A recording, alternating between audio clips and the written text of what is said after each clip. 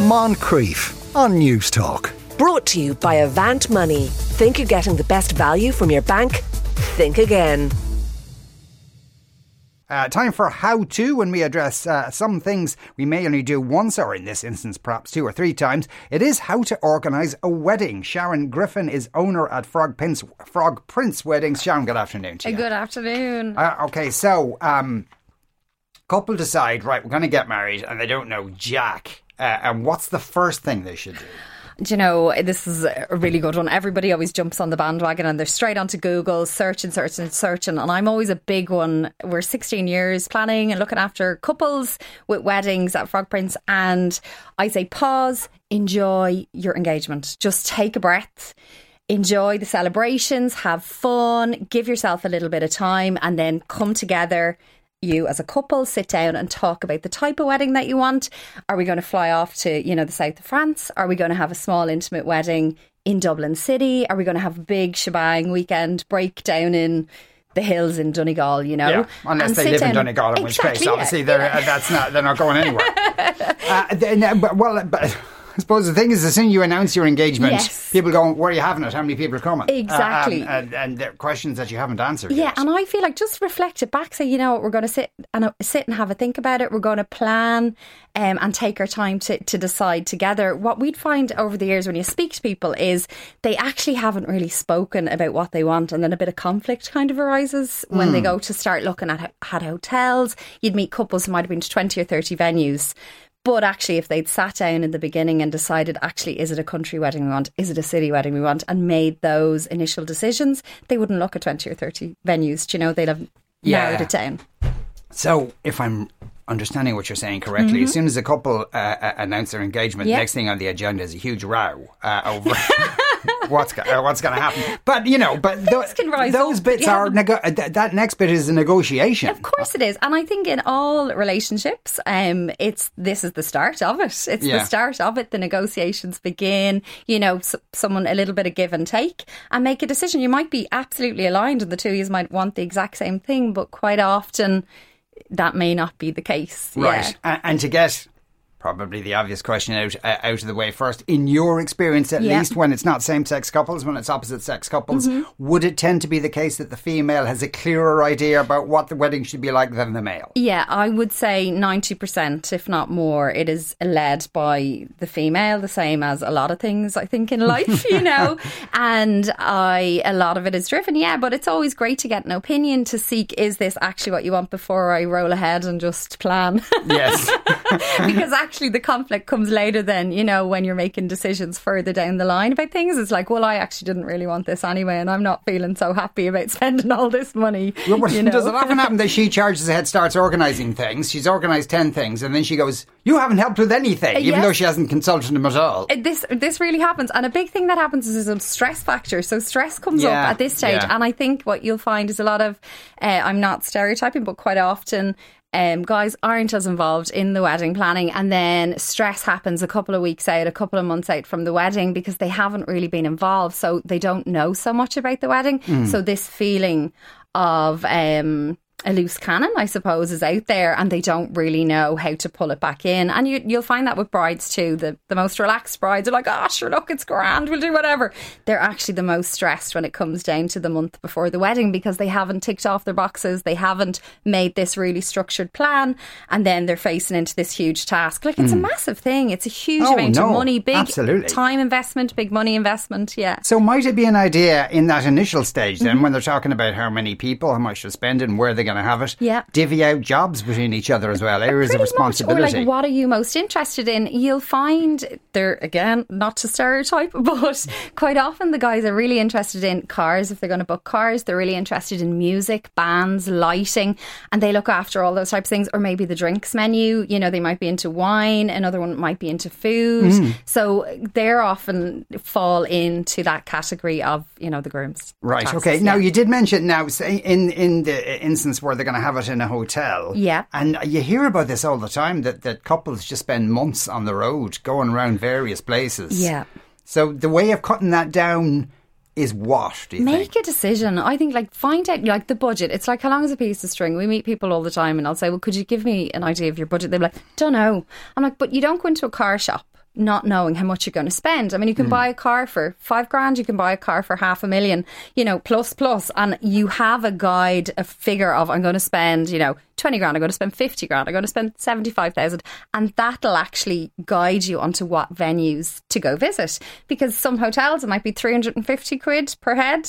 Is that going to be in your budget? Crikey. It could be 150 quid per head. Okay, well, that's more aligned with our budget. So go send a little email, kind of have a look at your packages to the hotel before going and seeing anything. Check that it's in your budget and have a good look online. Like, a lot of the websites are brilliant to show you what's around, what you know, is it going to sit now, in the style you're choosing. If you're not having it in a wedding, if you want to have it in, if you like, for want of a better phrase, a more non-traditional setting, is how much it's going to cost messier to ascertain? It really is, and that is difficult. So that's when you'd like kind of lead into, I would always recommend going with a planner, whatever that planner is, to give you some guidance and some advice, because you're talking about things, it's like putting on an event. It's basically, you need toilets, you need electricity, you need health and safety plans, you need parking, security, like if it's a marquee or if it's a private castle that doesn't host a lot of venues, you definitely reach out and look for the help elsewhere and a bit of guidance for someone to help. You're doubling your budget instantly by... Are you? Well, you have to pay for a fork, a knife, a glass. You have to pay for tables, linens, every single thing. Stuff? You can rent it, but it would usually be included in most venues' packages. Yes, because they obviously have it anyway. Do you? It's actually on that, particularly on that subject. Elle wants to know: do you need to get insurance if you have the reception in a marquee at your own house? Got engaged and wondering how big a job it ourselves would be. A marquee at a house. I know, like, one of the girls who works for us got married at home prior to working with us, and she didn't have help because she's an amazing planner. But actually, on your wedding day, you don't want to be a planner. Actually, the day before your wedding day, you don't want to be a planner. Yeah. And you don't want to put the responsibility on a family member or a friend, because that's a huge amount of money and it's a huge task for anybody to do. And a planner will have a team of people that they're working with, you know. Seek professional help, most definitely. But yes, I would ring your insurance company just to make sure that your indemnity is covered for the house. What is that? Most of it will be. And then you could look at wedding insurance as well. Okay, there is such a specific thing as wedding insurance. Yeah, just to cover yourself. Yeah, absolutely. In case anything went on, that if there was an issue with a supplier or anything, that you're covered. Yeah. Right. Okay. I've been to a few. This is kind of not quite on the same thing. I've been to a few weddings where there's an act or something organised for the pre-dinner drinks part, like magicians or sketch artists. Is this the new thing to do? I think weddings have kind of evolved into this experiential thing. Yeah. So people are spending a lot of money and they want their guests to come and really celebrate and have an amazing day and have a really wonderful experience. So couples are looking outside of the traditional things. Will I do something different? And quite often they will bring in, like, a 2-hour drinks reception is a pretty long time to be standing around if you're not with your best mates or all your immediate family, you know, if you are just a guest at a wedding. So they will often look to fill that space with something that will entertain people. So, but it's definitely an option. It's not a given.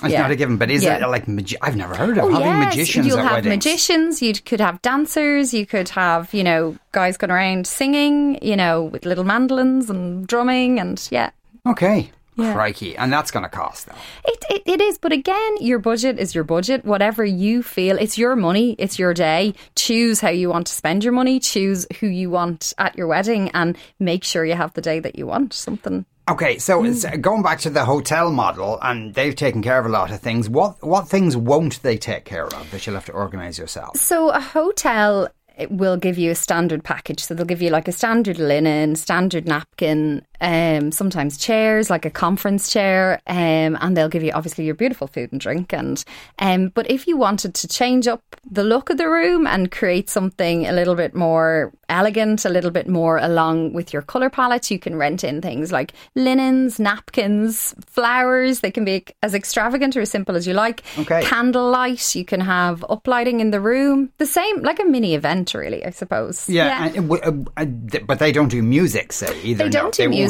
no. So they won't hire the magician. So you'd also need to look for your music, your bridal flowers, your entertainment for the nighttime, maybe a DJ for when the band has finished. Yeah. Now, in hiring those things, and like I've heard stories and people were 2 days before they just pull out and you know, you're down a DJ or you're down whatever. Is there any way to ensure that doesn't happen? There really is. I'm 16 years working in the Irish wedding industry and 15 years in hospitality prior to that. And I know we have a really tight network of good suppliers where we work under our word, you know, and I would reach out to someone that you know that's been working in the industry a long time. Sometimes the cheapest option doesn't work out to be the cheapest option, you know.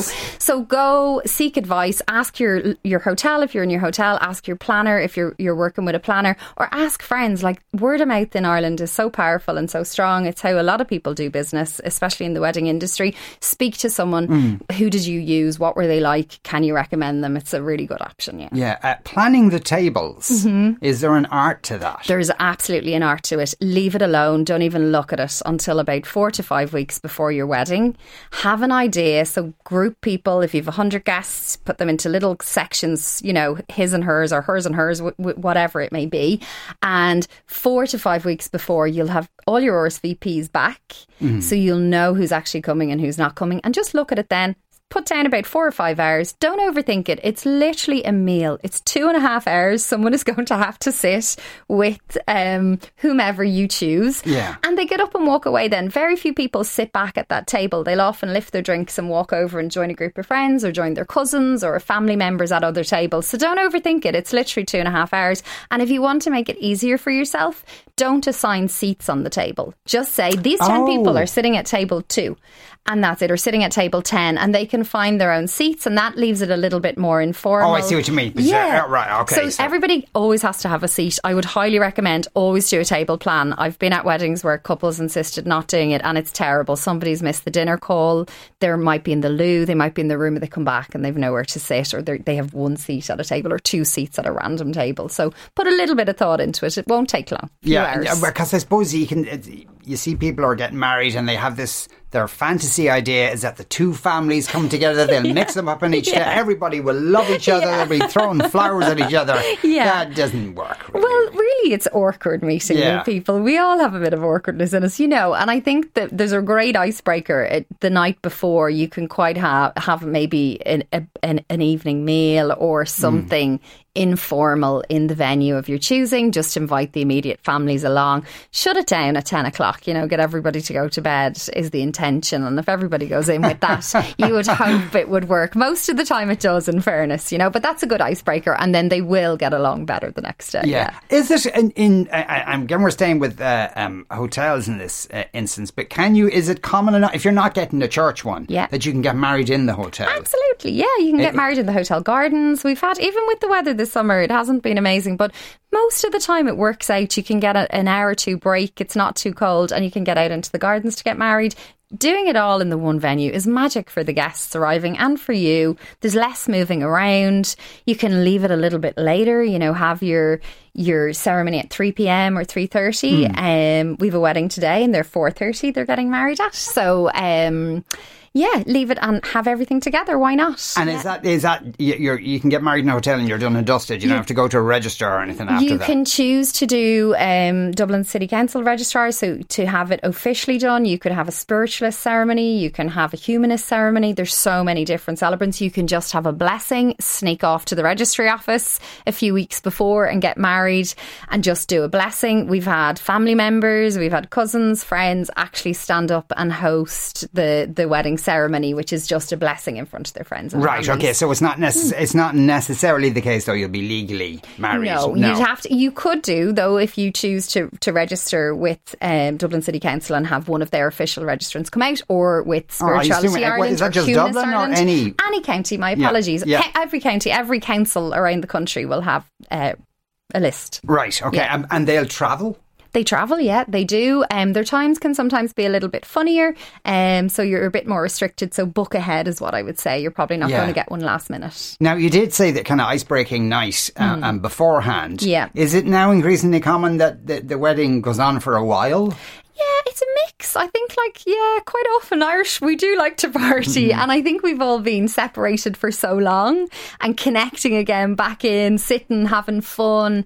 And it doesn't always have to be about drink or alcohol. It can be just to be together as a family and do things and see all the kids running around and having a really great time. So, people are extending them out 2 and 3 days. Wow. And that's the inner circle, though. Right, it's usually, immediate family. So parents, siblings, maybe a couple of cousins or 1 or 2 best friends would come the evening before. So, that traditional thing when the wedding was over, the couple will go off on their honeymoon, that's kind of gone now, is it? Yeah, I haven't seen that in a very long time. They quite often have a little luncheon the next day or might take a day or 2 break. Lots of couples do mini moons, so they'll go to around Ireland for a couple of days and then head off to the other side, the other hemisphere, when the sun is shining in the winter, and they might take 2 or 3 weeks and head off to, one of the islands. During the course of the year as well. I mean, there seemed to be a thing where there was a lot of weddings happening around Christmas time. Is that still the case? It is very much still the case. You'll find a lot of expats come home at Christmas time. It's a convenient time for them to finish in work, and then they'll get that lovely 2 or 3 week break. A lot of their friends who are also expats might be home visiting for Christmas. So there's this lovely, a lovely time to get married. It's a magic time. All the family are, sparkly lights and Roshan says, my biggest wedding tip is to get a joint email and book everything to do with the wedding with it.